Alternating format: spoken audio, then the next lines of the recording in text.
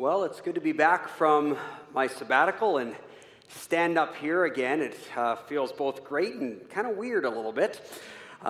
It's wonderful to be back with friends. Over the last several months, I've been able to visit a lot of other churches and participate in several different worship experiences. But one thing you miss is the community. A big part of a church is the family community in that. So it's great to be back among friends and family. Well, during my time in my sabbatical, I took a couple of courses at Regent. One on the early church fathers, first sort of 300 to 400 years of how the church fathers interpreted Scripture. And I also took another course on culture and theology, which looked at different periods of time in history, different countries in the world, and how Christians engaged in their culture in light of what Scripture had to say. Well, with no preaching assignments for the 3 months that I was on sabbatical, it actually was the longest period of time in my 20 years of ministry that I haven't preached a sermon. I had a sabbatical in my last church for 4 months, but at the time I was working on my doctoral work, and just because of when I wrote my thesis and when I had to defend it and that, I actually split it into 2 shorter sabbaticals of 2 months and then back to work and then 2 months. So it was my longest break, 3 months without any preaching and just sitting and participating in other church services. I worshiped with the Catholics, with the Anglicans, with the Alliance, with the Salvation Army, and with a Quaker church during those times, just to try to get some different denominational experience in there. And as a Sabbath is a time for both rest, but also reflection, to make sure that this happened, I made a commitment to myself every time I drove into Regent, which is on the UBC campus. And we live in Delta. So it's a bit of a commute on the UBC campus for the classes that I took every Wednesday and Thursday. And the commitment that I made was to drive there and have no input externally coming into my head, which meant no radio, no music, no podcasts, no form of media of any source, just me driving my car in silence, listening to the voices in my head. And I say voices because I discovered something during these times as I drove to school, and that is I have voices in my head. I have multiple personality disorder. I have several different characters in my head, and they're all seeking attention, and they're debating and arguing and dialoguing and laughing together. And after 3 months of not preaching, several of my voices all wanted to give today's sermon. And that became a bit of a problem because I had to decide which voice I was going to allow to speak today. And so after much negotiation, I decided to actually let 2 of my voices speak to you today. One voice is the jester, right here. And the other voice is the doctor, which is right over here. See, in medieval times, the jester was more than a clown. The jester was more like the political satirists of today. Those people that you watch on This Hour Has 22 Minutes, or CBC's This Is That. Or maybe some of you remember the 80s Christian musician Steve Taylor, great satirist in his writing of music. The jester makes his points through irony, through exaggeration. He actually means the opposite of what he's saying. One of the great masters of satire is Pastor Jonathan Swift, who wrote Gulliver's Travels and a number of the Tale of the Tub and other writings like that. Now, in contrast, the medieval doctor, they were the ones that had become an expert in their field. Usually at that time, it would either be in theology or philosophy or medicine. And they had obtained the highest status of education in that area, which meant that their primary role in society was now to teach. They were to teach other people that were entering into those fields of theology, philosophy, medicine, or whatnot. In opposite of the jester, what the doctor would say should be taken at face value. The doctor meant what they said. What they said was meant to be taken exactly as how they said it. And so this morning, I'm going to literally wear two hats. I'm going to let my jester come through, and I'm going to let the doctor come through. And you can listen to the message in light of who's speaking. So in order to begin, I need to put a hat on. Now, one of the things that I also discovered during my quiet time in the car ride to school was that January 1st was essentially the end of my sabbatical. And January 1st, 2019 was significant because all of these times of quiet in the car made me also reflect on New Year's resolution. January 1st is coming, and I have an opportune time to make a New Year's resolution. But you know what we all hate about New Year's resolutions, right? And that is they have a high failure rate. For instance, last year, the most common thing that Canadians resolved to do was to improve their fitness and their nutrition. January is big business for Club Fitness, health clubs. Everybody gets memberships in January. That's when they generate much of their revenue. But a resolution to go to the gym doesn't always end up becoming a resolution to work out at the gym. Just because you go to the gym doesn't mean that you're going to work out at the gym, just like you see in this next slide up here.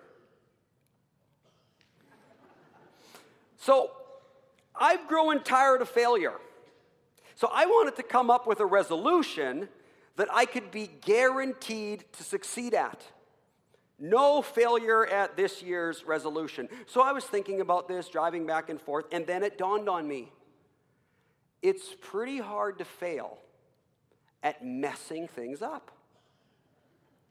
That has a very high success rate.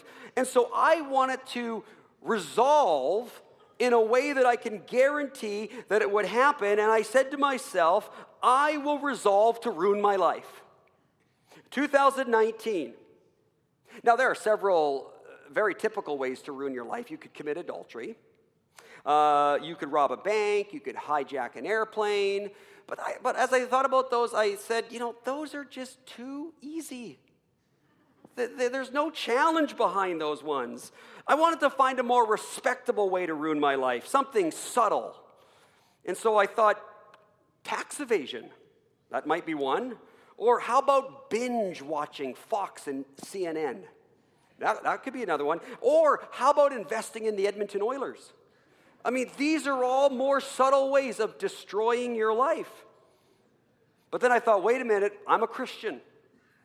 So if I'm going to get life advice, I probably should go to the Handbook of Life, the Bible, and find out how to ruin my life. I mean, the Bible gives us information on everything, right? So it probably should give me good information on how to ruin my life. And so I went to the Bible, started poring over the pages, and believe it or not, I found right in the pages of Scripture 5 proven ways that you can ruin your life. And so I want to share these with you today to help you also ruin your life.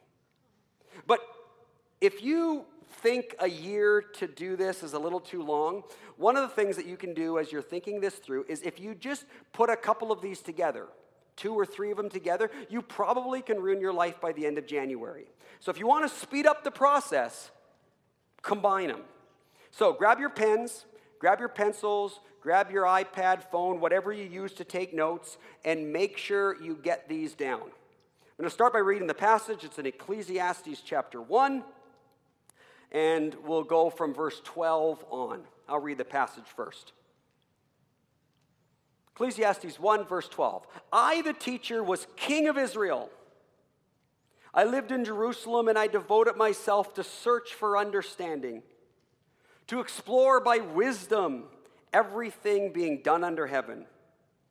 And I soon discovered that God has dealt a tragic existence to the human race. I observed everything going on under the sun, and really it's all meaningless. It's like chasing after the wind. What is wrong cannot be made right. What is missing cannot be recovered. And I said to myself, look, I'm wiser than any other king who's ever ruled in Jerusalem before me. I have greater wisdom. I have greater knowledge than anyone else. And so I set out to learn everything from wisdom to madness and folly. But I learned firsthand that pursuing all of this is just like chasing the wind. The greater my wisdom, the greater my grief. To increase knowledge only increases sorrow. So I said to myself, come on, let's try pleasure. Let's look for the good things in life. But I found that this too was meaningless. So I said, laughter is silly. What good does it do to seek pleasure? After much thought, I decided to cheer myself with some wine. And while still seeking wisdom, I clutched at foolishness. In this way, I tried to experience the only happiness most people find during their brief life in this world. I also tried to find meaning by building huge homes for myself, by planting beautiful vineyards. I made gardens and parks, filled them with all kinds of fruit trees. I built reservoirs to collect the water to irrigate my many flourishing groves. I bought slaves, both men and women, and others were born into my household. I also owned large herds and flocks, more than any of the kings who had lived in Jerusalem before me. And I collected great sums of silver and gold, the treasures of many kings and provinces. I hired wonderful singers, both men and women, and I had many beautiful concubines. I had everything a man could desire. And I became greater than all who had lived in Jerusalem before me. My wisdom never failed me. Anything I wanted, I could just take it. I denied myself no pleasure. I even found great pleasure in hard work and reward for all my labors.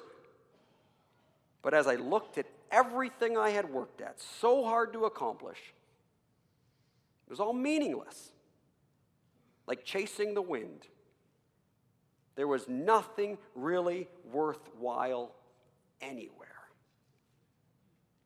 The voice of Ecclesiastes is King Solomon, Israel's most successful, strongest, richest king ever.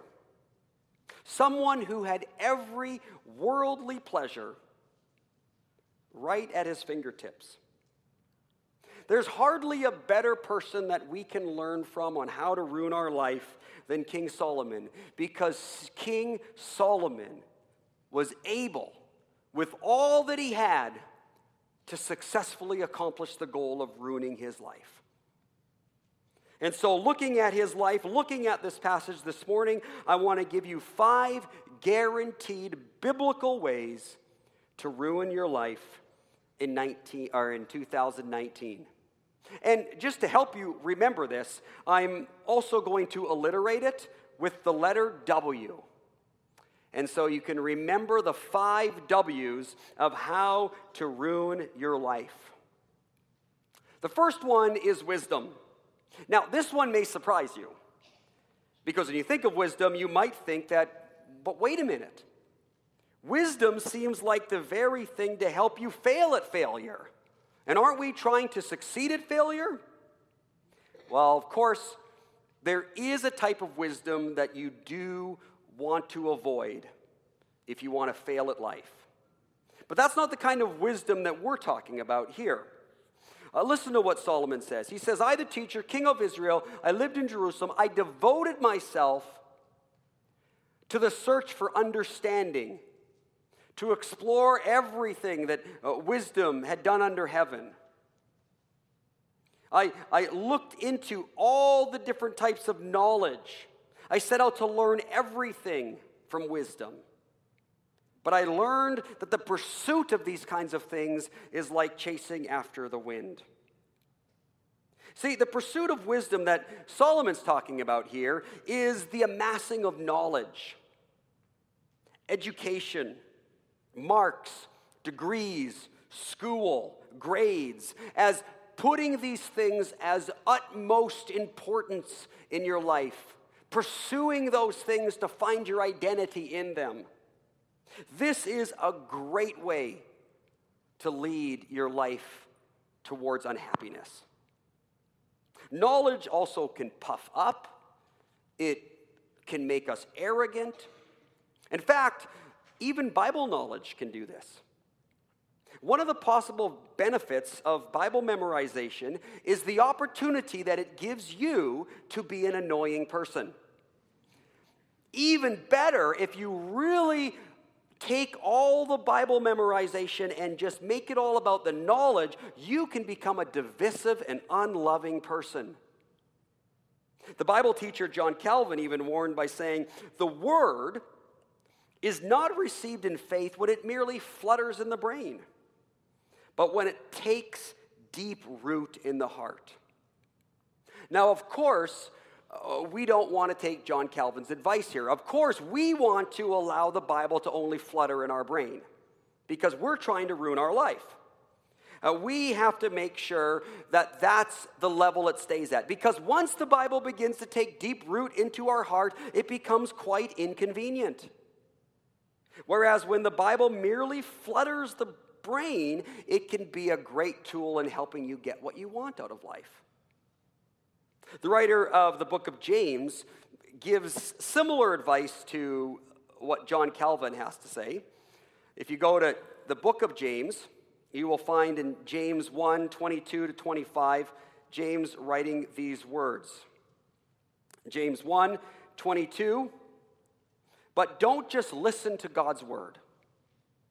Don't just memorize it. You must do what it says. Otherwise, you're only fooling yourself. If you listen to the word and don't obey it, it's like glancing at your face in the mirror.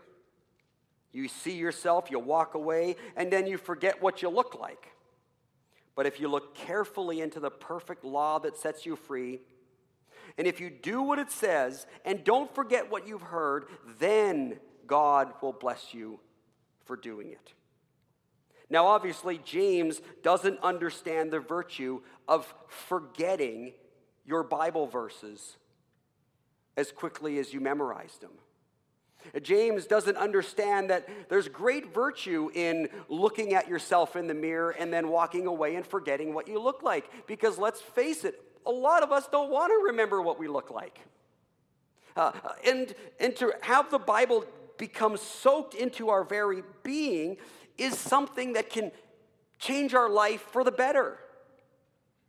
But instead, what we want is to ruin our life. So it's much better to kind of have a sloppy mishmash of biblical ideas.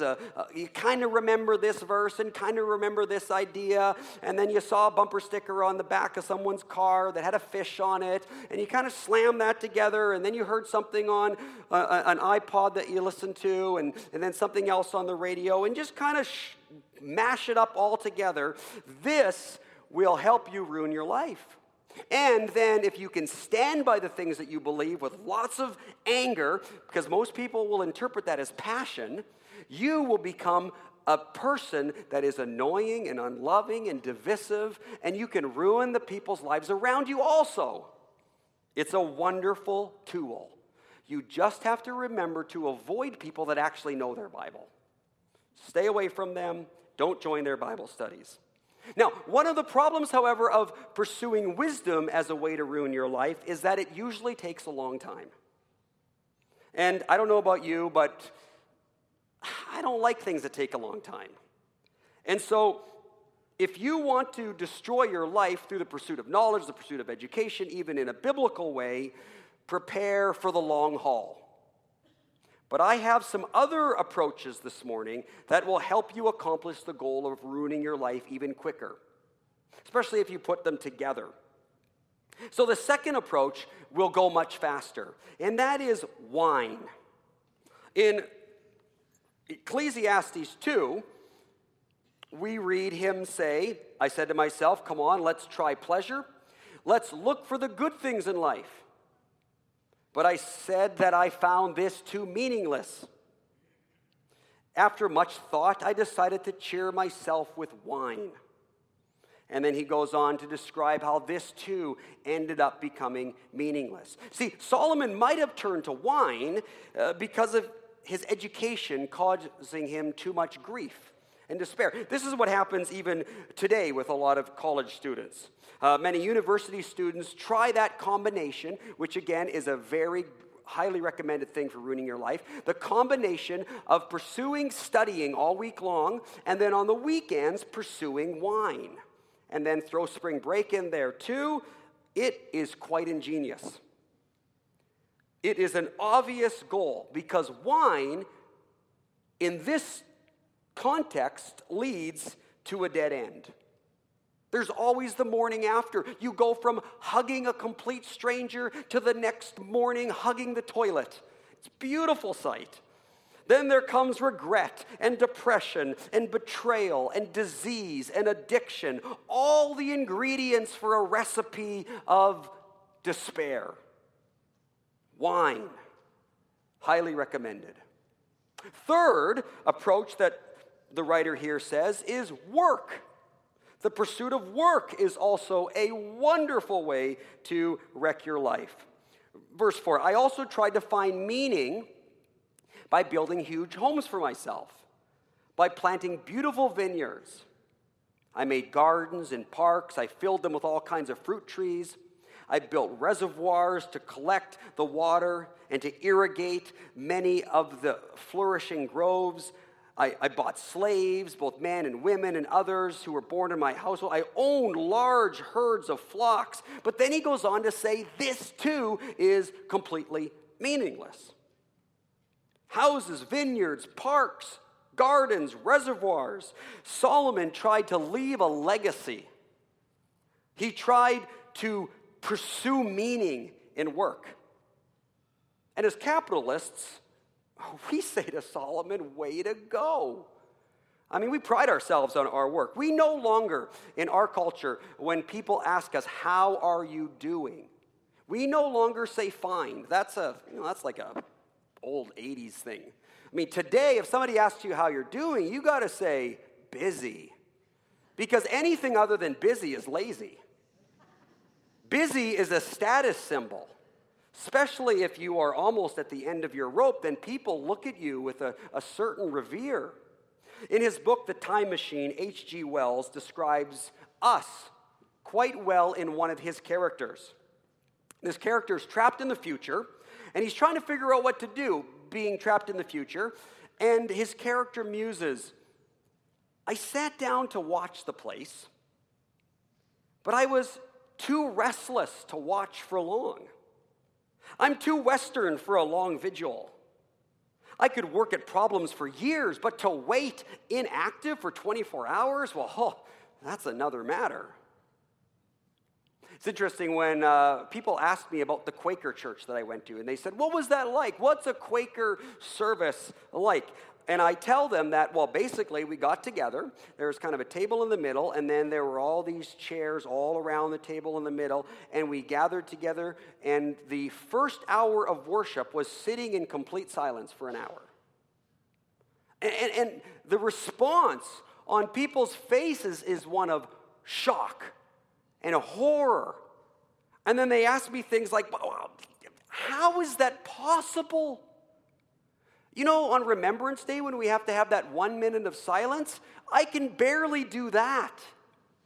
How do you sit for an entire hour in silence? Now, the fact that we struggle with even 1 minute on Remembrance Day in silence is a very good sign that we are already well on the way to ruining our life.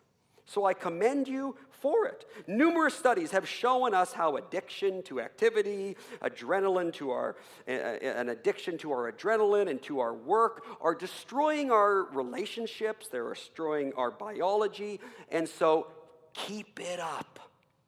You're doing well. It's also a generous way to support your local pharmacy. You know, you can even kill yourself helping other people.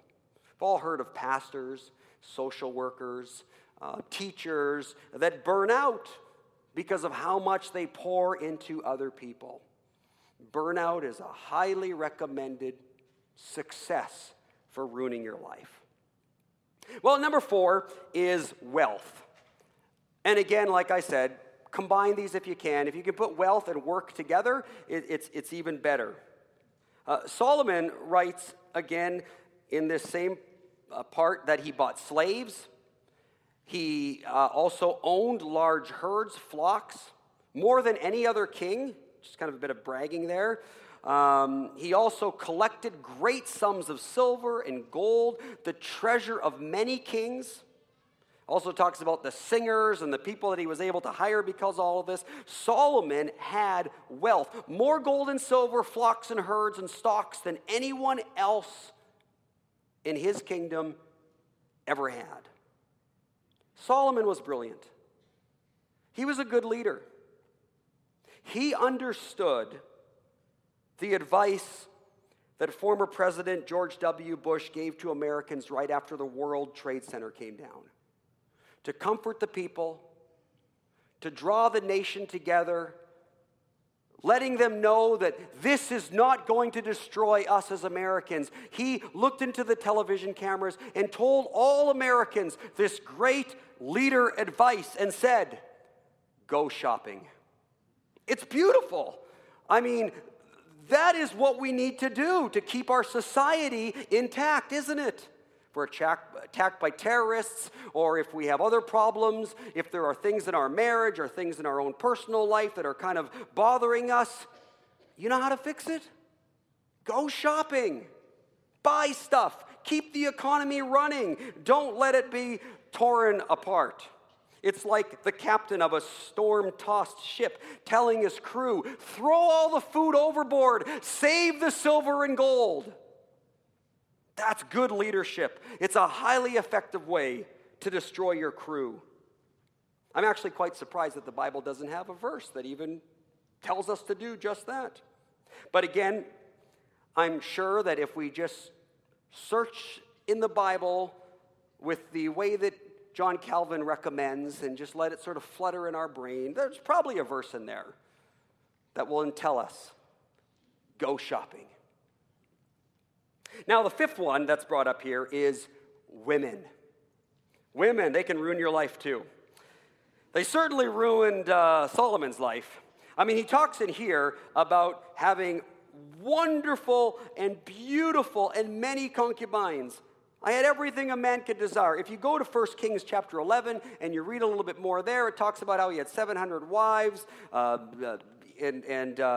actually I think it's 300 wives and 700 concubines, or maybe it's the other way around. I mean, 1,000 women. He probably had to have like people and secretaries that kept his schedule for him, reminded them of what their names were, and then who knows what happened with all the children and that. But I mean, he had the delights of a harem that you could not imagine. Now, you might think to yourself, okay, but that's a little bit unfair. How can I possibly ruin my life with women the way Solomon did? I don't have 1,000 women. I don't have the same kind of opportunity that Solomon had. I would love to destroy my life in this way, but I just don't have the opportunity. Well, let me tell you today that you do.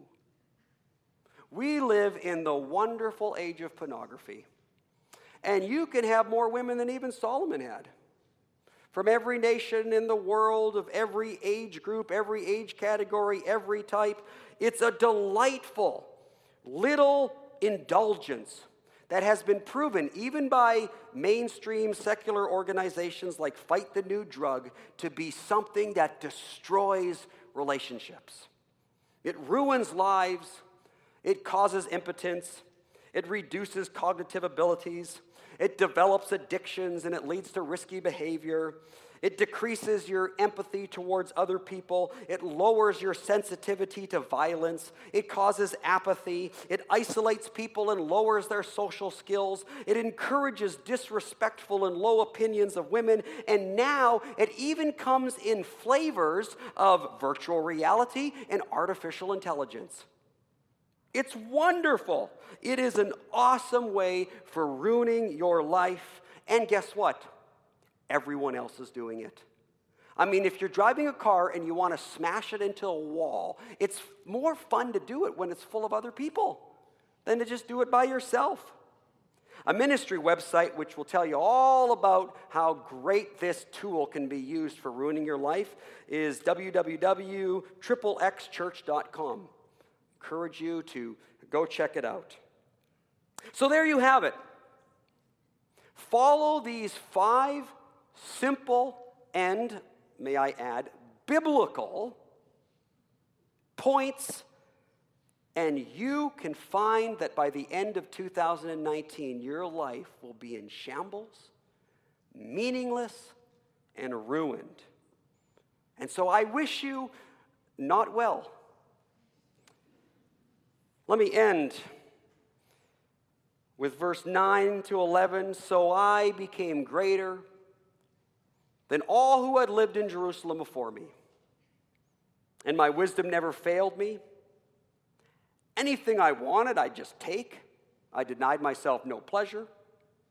I even found great pleasure in hard work, a reward for all my labors.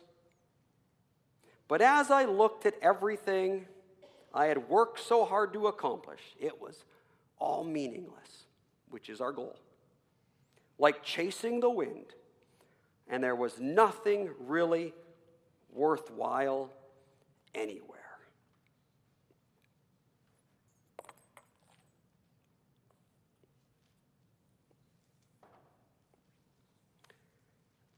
Now, if you flip to the end of Ecclesiastes, you will discover in chapter 12 that now another voice starts speaking. In verse 9 of chapter 12, you read, "Keep this in mind. The jester was considered wise, and he taught the people everything he knew. He listened carefully to many proverbs, studying and classifying them. The jester sought to find just the right words to express truths clearly. The words of the wise are like cattle prods, painful but helpful. Their collected sayings are like a nail-studded stick with which a shepherd drives the sheep. But my child, let me give you some further advice. Be careful, for writing books is endless, and much study wears you out." That's the whole story. Here now is my final conclusion. Fear God and obey his commands, for this is everyone's duty. God will judge us for everything we do, including every secret thing, whether good or bad. See, there is a level of wisdom in what the jester had to say. In some ways, you could say that he gives the best secular advice out there. But there's a deeper wisdom than the wisdom of the jester. It's a wisdom that appears foolish to those who are not seeing with the eyes that God has redeemed us to be able to see with. Because God's work of salvation through Christ crucified changes everything. See, in resisting the jester, some Christians have resisted in ways that are unhelpful. One of the ways that Christians have tried to resist the advice of the jester is through legalism. But what we discover, and what Paul talks about, is that legalism equally leads to a life of ruin. Other Christians have fallen into the heresy of trying to resist the advice of the jester by claiming that what's wrong is this creation. There's something wrong with the W's. And so we should resist the W's. There's something bad about them. But this approach also leads to a life of ruin. It becomes anti-intellectual, anti-creation, anti-body, anti-human, and in that sense also anti-God. The Christian message in resisting the advice of the jester is not through asceticism, and it is not through legalism, and it's not through being anti-creation. Because the resurrection is at the heart of everything for us as Christians. It's what the crucifixion was the prelude for. Thus, the second voice in Ecclesiastes, the message of the spokesperson who said, "Fear God and keep his commandments," changes everything. Because it's the fear of God, it's the worship of God that infuses creation with its God-given purpose. See, in Christ, creation becomes meaningful, not meaningless. Instead of saying meaningless, meaningless, as Christians, we of all people should be the ones who recognize meaningful, meaningful. See, the problem with legalism, the problem with asceticism, the problem with resisting the W's as if they themselves are bad is that it looks at the problem and puts it in the wrong place. It says that the problem is the creation. The problem is the wisdom. The problem is the wine. The problem is the work. The problem is the wealth. The problem is the wisdom. But that's not what the Bible teaches. The Bible says that the problem is sin. And when we understand that, we understand that the W's are creations of God. And that the W's only become meaningless when they become the pursuit of our life. When we worship the creation rather than the Creator. It's not the creation that's bad. It's not the creation that we should be fighting against. It's sin that we should be fighting against. It's sin distorting the created order. And therefore, in light of Christ, in light of fearing God and keeping his commandments, we go back to the W's, and instead of saying, okay, the jester gave bad advice, and as a Christian, because I don't want to ruin my life, I'm going to resist women. I'm going to resist pursuing wisdom. I'm going to resist wine. Is the wrong approach. Instead, in Christ, we look back at the W's and say they are all meaningful in their right created order. And what I want to resist in Christ is sin, which destroys the purpose of these things. And so, as the doctor, let me give you some better advice, some deeper advice, some advice that is the wisdom of the truth of who God is, and let's re-look at the 5 W's in light of Christ. When we put Christ first, and it comes to wisdom, blessed is the one who finds wisdom, the one who gains understanding, for she is more profitable than silver and yields better return than gold. There's a way to glorify God with our minds, with exploring things, with understanding, with looking into the depth of creation and nature and science. There's a way of worshiping him in the pursuit of wisdom when God is first. Wine is the same way. What does the Bible say about wine? God makes wine. Some people need to circle that because they don't realize that. This might be the first time they heard that. God makes wine, and everything God makes is good. God makes wine, and he makes wine that gladdens the heart.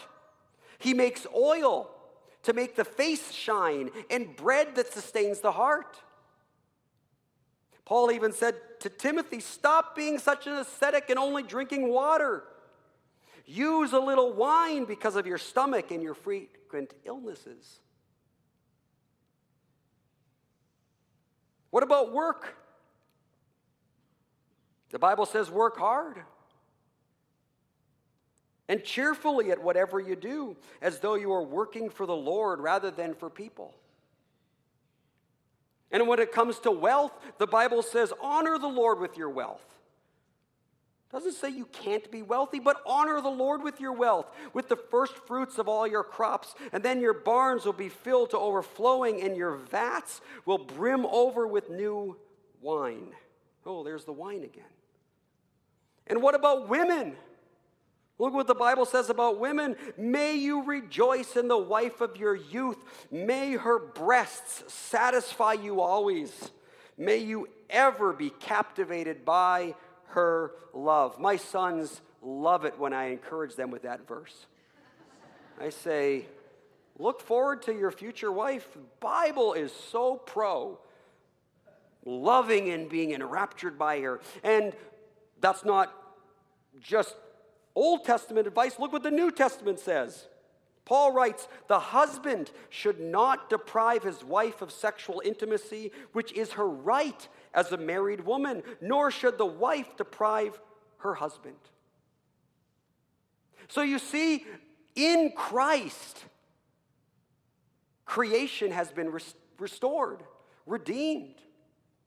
Wisdom, wine, work, wealth, women, they're not bad. The problem with the jester's advice is he was saying, make those the purpose of your life. And when you do, it leads to emptiness, ruin, meaninglessness.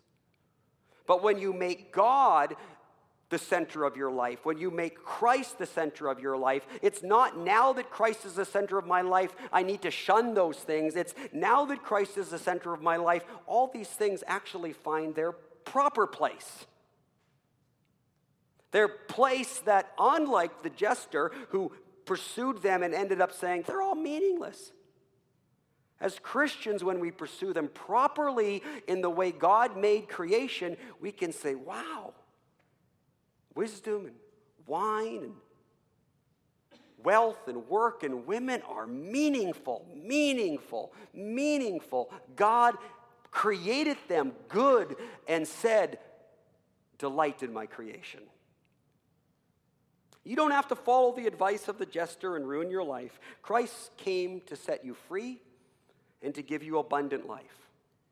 And even for some of you that may say, yeah, but you know, Pastor Steph, I've already ruined my life in one or two of those areas.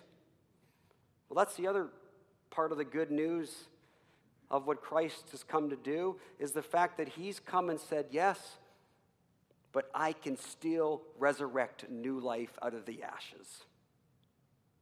Even if that has happened, there's forgiveness, there's restoration, there's resurrection, and there is a new opportunity to live with meaning and purpose, enjoying me and enjoying my creation forever and ever. So sure, there was truth in what the jester had to say, but you'd be better off following Jesus than the jester, because Jesus is the truth, to whom even the jester bows. Let's pray. Father God, we thank you for the goodness of your creation.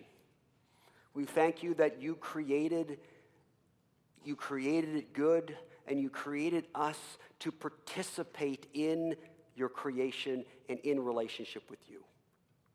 And even when things went bad because of our rebellion, you didn't toss it in a garbage dump, but you became your creation in Christ, became flesh. You rose from the dead in a body, and you are coming back again to restore your created order for all of eternity. Lord, you have also rescued your creation.